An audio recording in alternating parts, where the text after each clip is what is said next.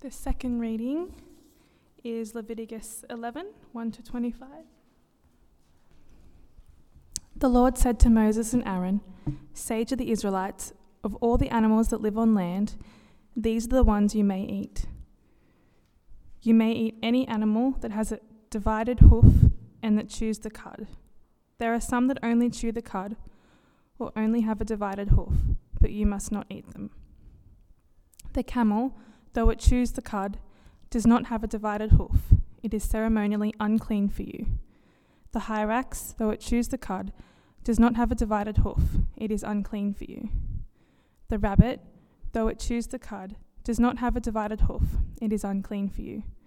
And the pig, though it has a divided hoof, does not chew the cud. It is unclean for you. You must not eat their meat or touch their carcasses. They are unclean for you. Of all the creatures living in the water of the seas and the streams, you may eat any that have fins and scales. But all the creatures in the seas or streams that do not have fins and scales, whether among the swarming things or among all the other living creatures in the water, you are to regard as unclean.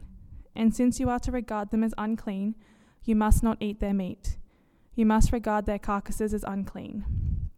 Anything living in the water that does not have fins and scales is to be regarded as unclean by you. These are the birds you are to regard as unclean and not eat because they are unclean: the eagle, the vulture, the black vulture, the red kite, any kind of black kite, any kind of raven, the horned owl, the screech owl, the gull, any kind of hawk, the little owl, the cormorant, the great owl, the white owl, the desert owl, the osprey, the stork, any kind of heron, the hoopoe and the bat. All flying insects that walk on all fours are to be regarded as unclean by you. There are, however, some flying insects that walk on all fours that you may eat, those that have jointed legs for hopping on the ground. Of these you may eat any kind of locust, katydid, cricket or grasshopper, but all other flying insects that have 4 legs you are to regard as unclean. You will make yourselves unclean by these. Whoever touches their carcasses will be unclean till evening. Whoever picks up one of their carcasses must wash their clothes, and they will be unclean till evening."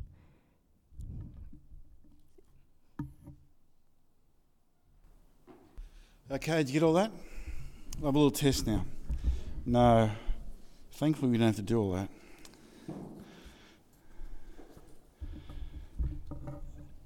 Eating is just such a fundamental, basic, natural, regular part of life, isn't it?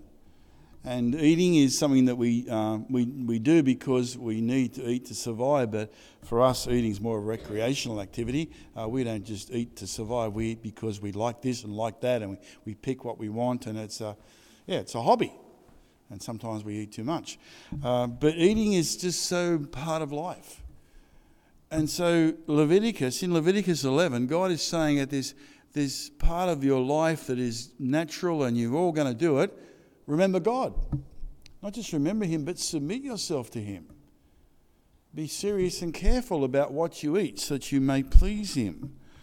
And it was all part of the people, the nation of Israel, God's people, giving God the whole of their living, all aspects of their life, and continually remembering him, remembering that they were chosen by God, remembering his grace, his unmerited favour upon them in choosing them, in saving them out of Egypt, in providing for them as they walked around the desert area, providing water to drink, food to eat, just being their God and being with them.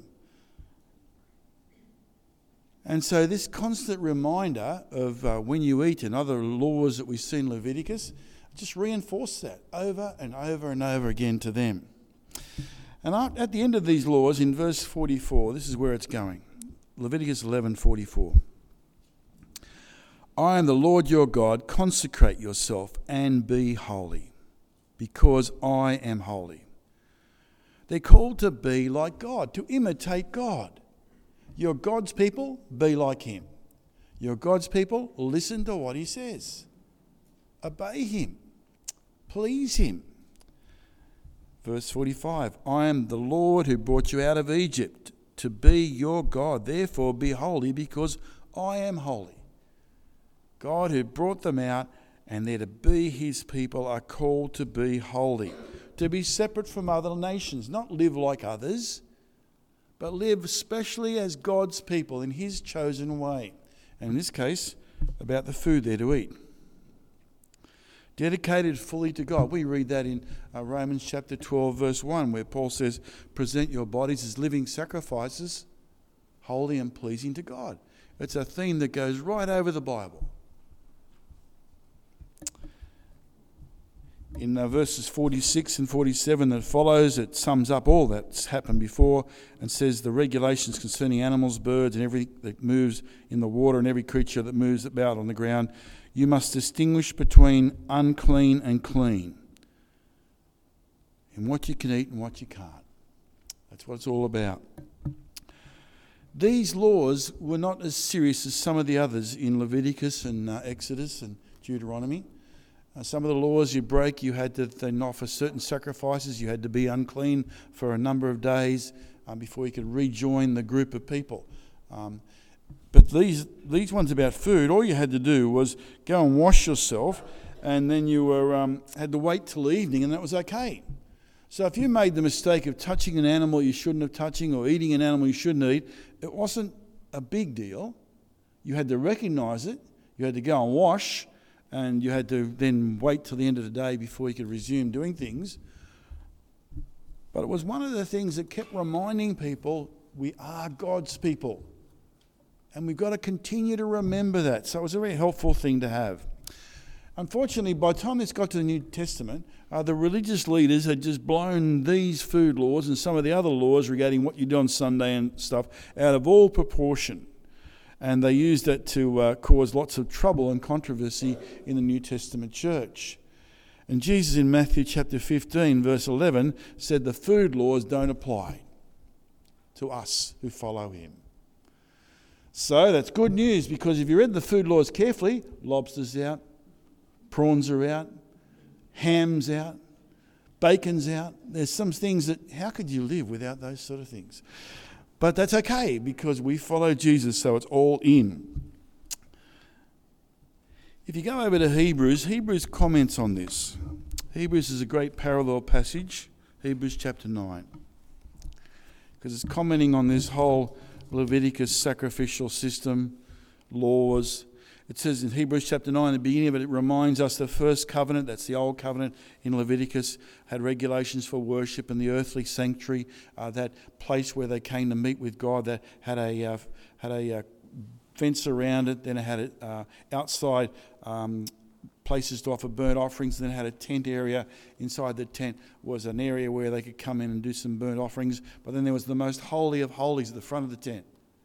And that was a special place that Aaron the high priest could only enter there once a year. After doing a week of sacrifices, we'll read about that in Leviticus 16 next week. But he could only enter there once a year, and only he could go in there. It was a very special place. And he would go in and meet with God, but it meant that the people couldn't meet with God. Aaron had to go and do it, and he could only do it once a year after a long process. How different is it now with us tonight? How different is it in Jesus Christ? Verse 7 of Hebrews chapter 9. But only the high priest entered the inner room, and that only once a year, and never without blood, which he offered for himself and for the sins of the people that committed in ignorance. So blood, he had to offer sacrifices for himself and the people, a whole lot of sacrifices, before he could go into that holy place, most holy place, and meet with God. Verse 8, the Holy Spirit was showing that by this, that the way into the most holy place was not yet been disclosed, as long as the first tabernacle was still standing. There was no direct access to God. The way hadn't been shown. The way is going to be Jesus, and that's going to be talked about in verse 11. Verse 9. This is the illustration from the present time, indicating that gifts and sacrifices being offered were not able to clear the conscience of the worshipper. They were offering the gifts and sacrifices. It was working in that they were forgiven, but they didn't actually forgive because God knew that Jesus was going to die on the cross much later. It was in God's plan. And once something's in God's plan, it's as good as happened already. Nothing will change it. It will happen. And so they were offering sacrifices of animals, which were not taking away their sin, but they were seen by God as imitating Jesus, and they were forgiven because Jesus would give the ultimate sacrifice on the cross. But it talks here about the conscience. These gifts and sacrifices were not able to clear the conscience of the worshipper. There was a barrier, a real barrier between God and the people. It was an inside thing. It was internal. It was in their conscience. And if we go back to look at previous chapter 8 and verse 10, it said, God talks about this new covenant I'll make with the house of Israel after that time, declares the Lord. I'll put my laws in their mind and write them on their hearts. I'll be their God and they will be my people. This new covenant we now have in Jesus is one that's not just on laws and all external stuff and you go down doing these external things. It's actually written inside of us. God writes it on our minds and our hearts by His Holy Spirit. He reveals Jesus to us and we see Him as the Son of God. We see Him dying on the cross. We see the great love of God in sending Him, and we respond to Jesus knowing He's the only way to be forgiven and made right with God. And we want Jesus with all our heart. Our mind sees it, but our heart wants Jesus. He's our treasure. We can't get enough of Jesus. And so God's talking about an internal transformation within us. And that transformation is going to clear the conscience of the worshipper. Because tonight, I've sinned today, probably in the last half hour, I don't know. I've probably done something that God wanted me to do, I didn't do. Sin just seems to sneak up on us, doesn't it? And sin is just not fully submitting ourselves to God. It's just so easy to do. And it can be very hard then to have a clear conscience because, I can't have a clear conscience on what I've done.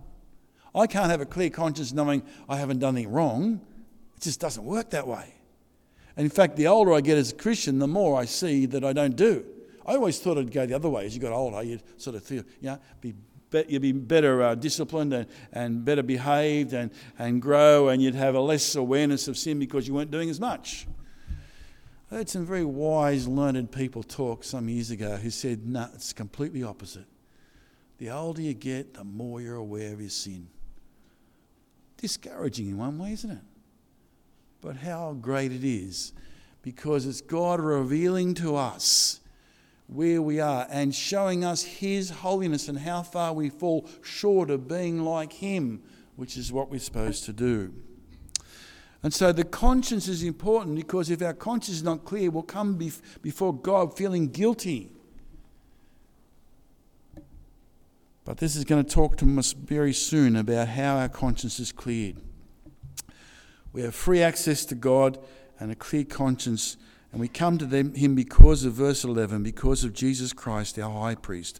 When Christ came as high priest of the good things that are already here, He went through the greater and more perfect tabernacle as not man-made, that is to say, not part of creation. Something heavenly.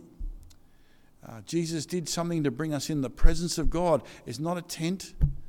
It's not in a building like this. It's not in any other great cathedral around the world or great religious place or even any mountaintop. Where we meet with God, it's in heaven. And now we have an ability to come and meet with God because of Jesus Christ. But God is not just located in a faraway place. God's here tonight. Where is He? Inside me, inside you. The Holy Spirit of Jesus Christ is in us, and God is in us by that, and we are the temple of the living God. So that sanctuary, that holy place that was in the desert, is now us. And that's all part of the reason we're called to recognize that God is holy and we are to be holy, because God lives in us. And we're called to live in a distinctive way as followers of Jesus Christ and our God. Goes on to talk more about that in verse 12. He did not enter by means of the blood of goats and calves. He entered the most holy place once and for all by His blood, having obtained eternal redemption. Jesus Christ is the way for all of us to come to God. The high priest was doing it every year, and going in and just. But now Jesus Christ died once on the cross. And He obtained for us an eternal redemption. He was perfect. And now he's obtained a redemption. We're redeemed. We're brought back into a right relationship with God. We're reconciled with God. What he's done is completely effective for us. Talks more in verse 14 about that. How much more then will by the blood of Christ, who through the eternal Spirit offered himself unblemished to God, cleanse our consciences from acts that lead to death, so we may serve the living God.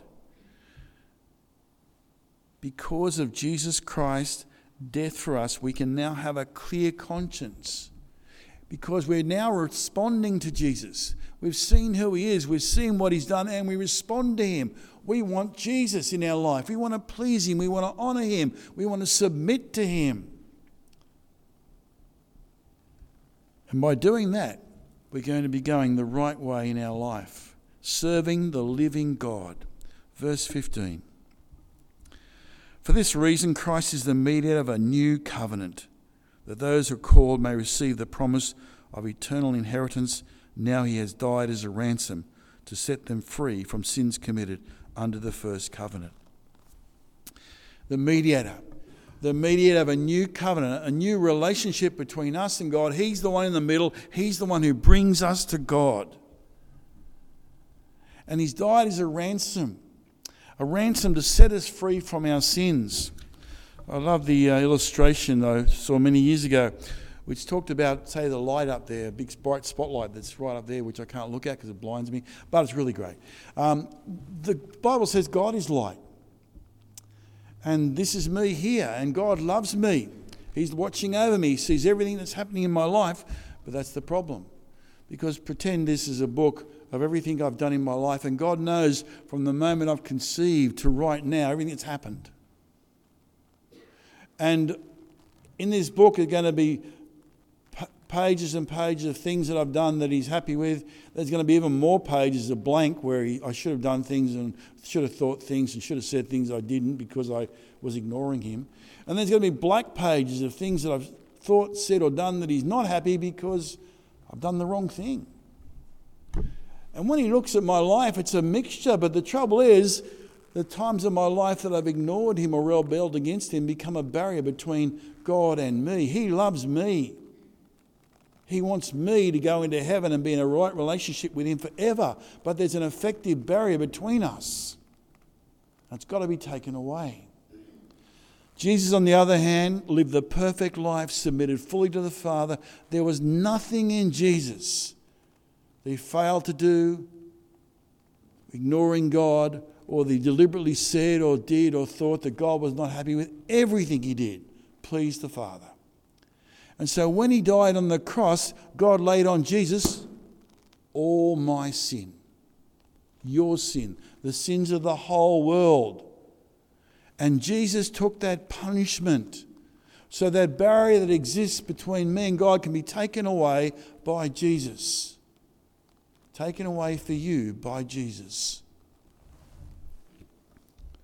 That's where conscience comes in. Isn't that a great thought? That every time I sin, I'm forgiven by Jesus. And it's not just conditional, because you might think, hang on, unless I confess it, I'm not forgiven. Well, sorry, that doesn't work that way. Because you don't have to confess every single sin. In fact, there's sins you don't even know about. So you can't. But what it do is confessing, I'm a sinner. I'm someone who rebels. And sometimes you'll actually know a particular sin and you'll need to confess that. But it's the attitude of a person who follows Jesus. They're going to keep coming to Jesus and confessing and asking forgiveness day in and day out. We're not going to stop doing it. We're people who rely on Jesus. Death to save us and resurrection to give us new life. And so we keep coming to God and coming to Jesus through coming to God through Jesus and asking forgiveness and celebrating we belong to God. You see the magnitude that Jesus has done for us as a mediator. We treasure that.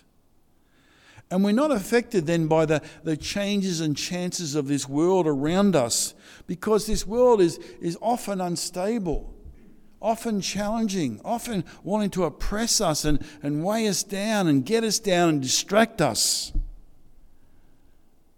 But when we see the value of Jesus on the cross, and when we really treasure that, we keep coming back there. And we draw strength and courage from Jesus to continue to go on in life, to continue to deal with whatever comes. We know we're not alone. We know we're loved by God and loved by Jesus, his Son. And also, we have this really weird peace of mind. Even though life can be falling apart around us, we can have this peace of mind knowing God is in control. I've given my life to Jesus. He's looking after me. He's all powerful. And the even more crazy thing is, when things are going horribly wrong, we can have joy. The joy of being saved, the joy of belonging to Jesus. And that's how it should be. Wanting more and more of Jesus. Never having enough of him. Hungry for knowledge, hungry to understand and to live in a way that pleases him. Committed to honouring him in all that we are as people. Determined no matter what comes to live our lives for Jesus. And we long to be with other people who love Jesus. We long to celebrate with them. And we want to make known to people who don't know Jesus how great he is and this amazing grace that we're living in. Tonight, we're going to do that in a moment. We're going to have communion soon. And communion's a great reminder. To me personally, when I have communion, it reminds me of God's amazing love in Jesus Christ and Jesus' sacrificial death for me that redeems me, ransoms me, means I'm forgiven and made right with God. And it's also a reminder, it's something we should do personally because we receive it by faith. It's got to be individual. It's no one else's faith, it's our faith. And we're joined to Christ as we do that. There's something else that happens when we do that too. For me, and I think it should be for everyone. I recognise that as I partake of communion, I remember my need of Jesus and I thank him about it, but also recognise, hey, there's other people having communion. There's other people that are joined to Christ the same way I am. We're joined together as the body of Christ, the family of God, and we're not joined together just for a day or a night. We're joined together for eternity. What an amazing thing. It's something to ponder, isn't it? So tonight we're going to have communion now, but as we have communion, let's ponder these two things. What does it mean for us as a person? It should mean a lot. But what does it mean also for us as a group? Let's have a moment to think about that while we get communion ready.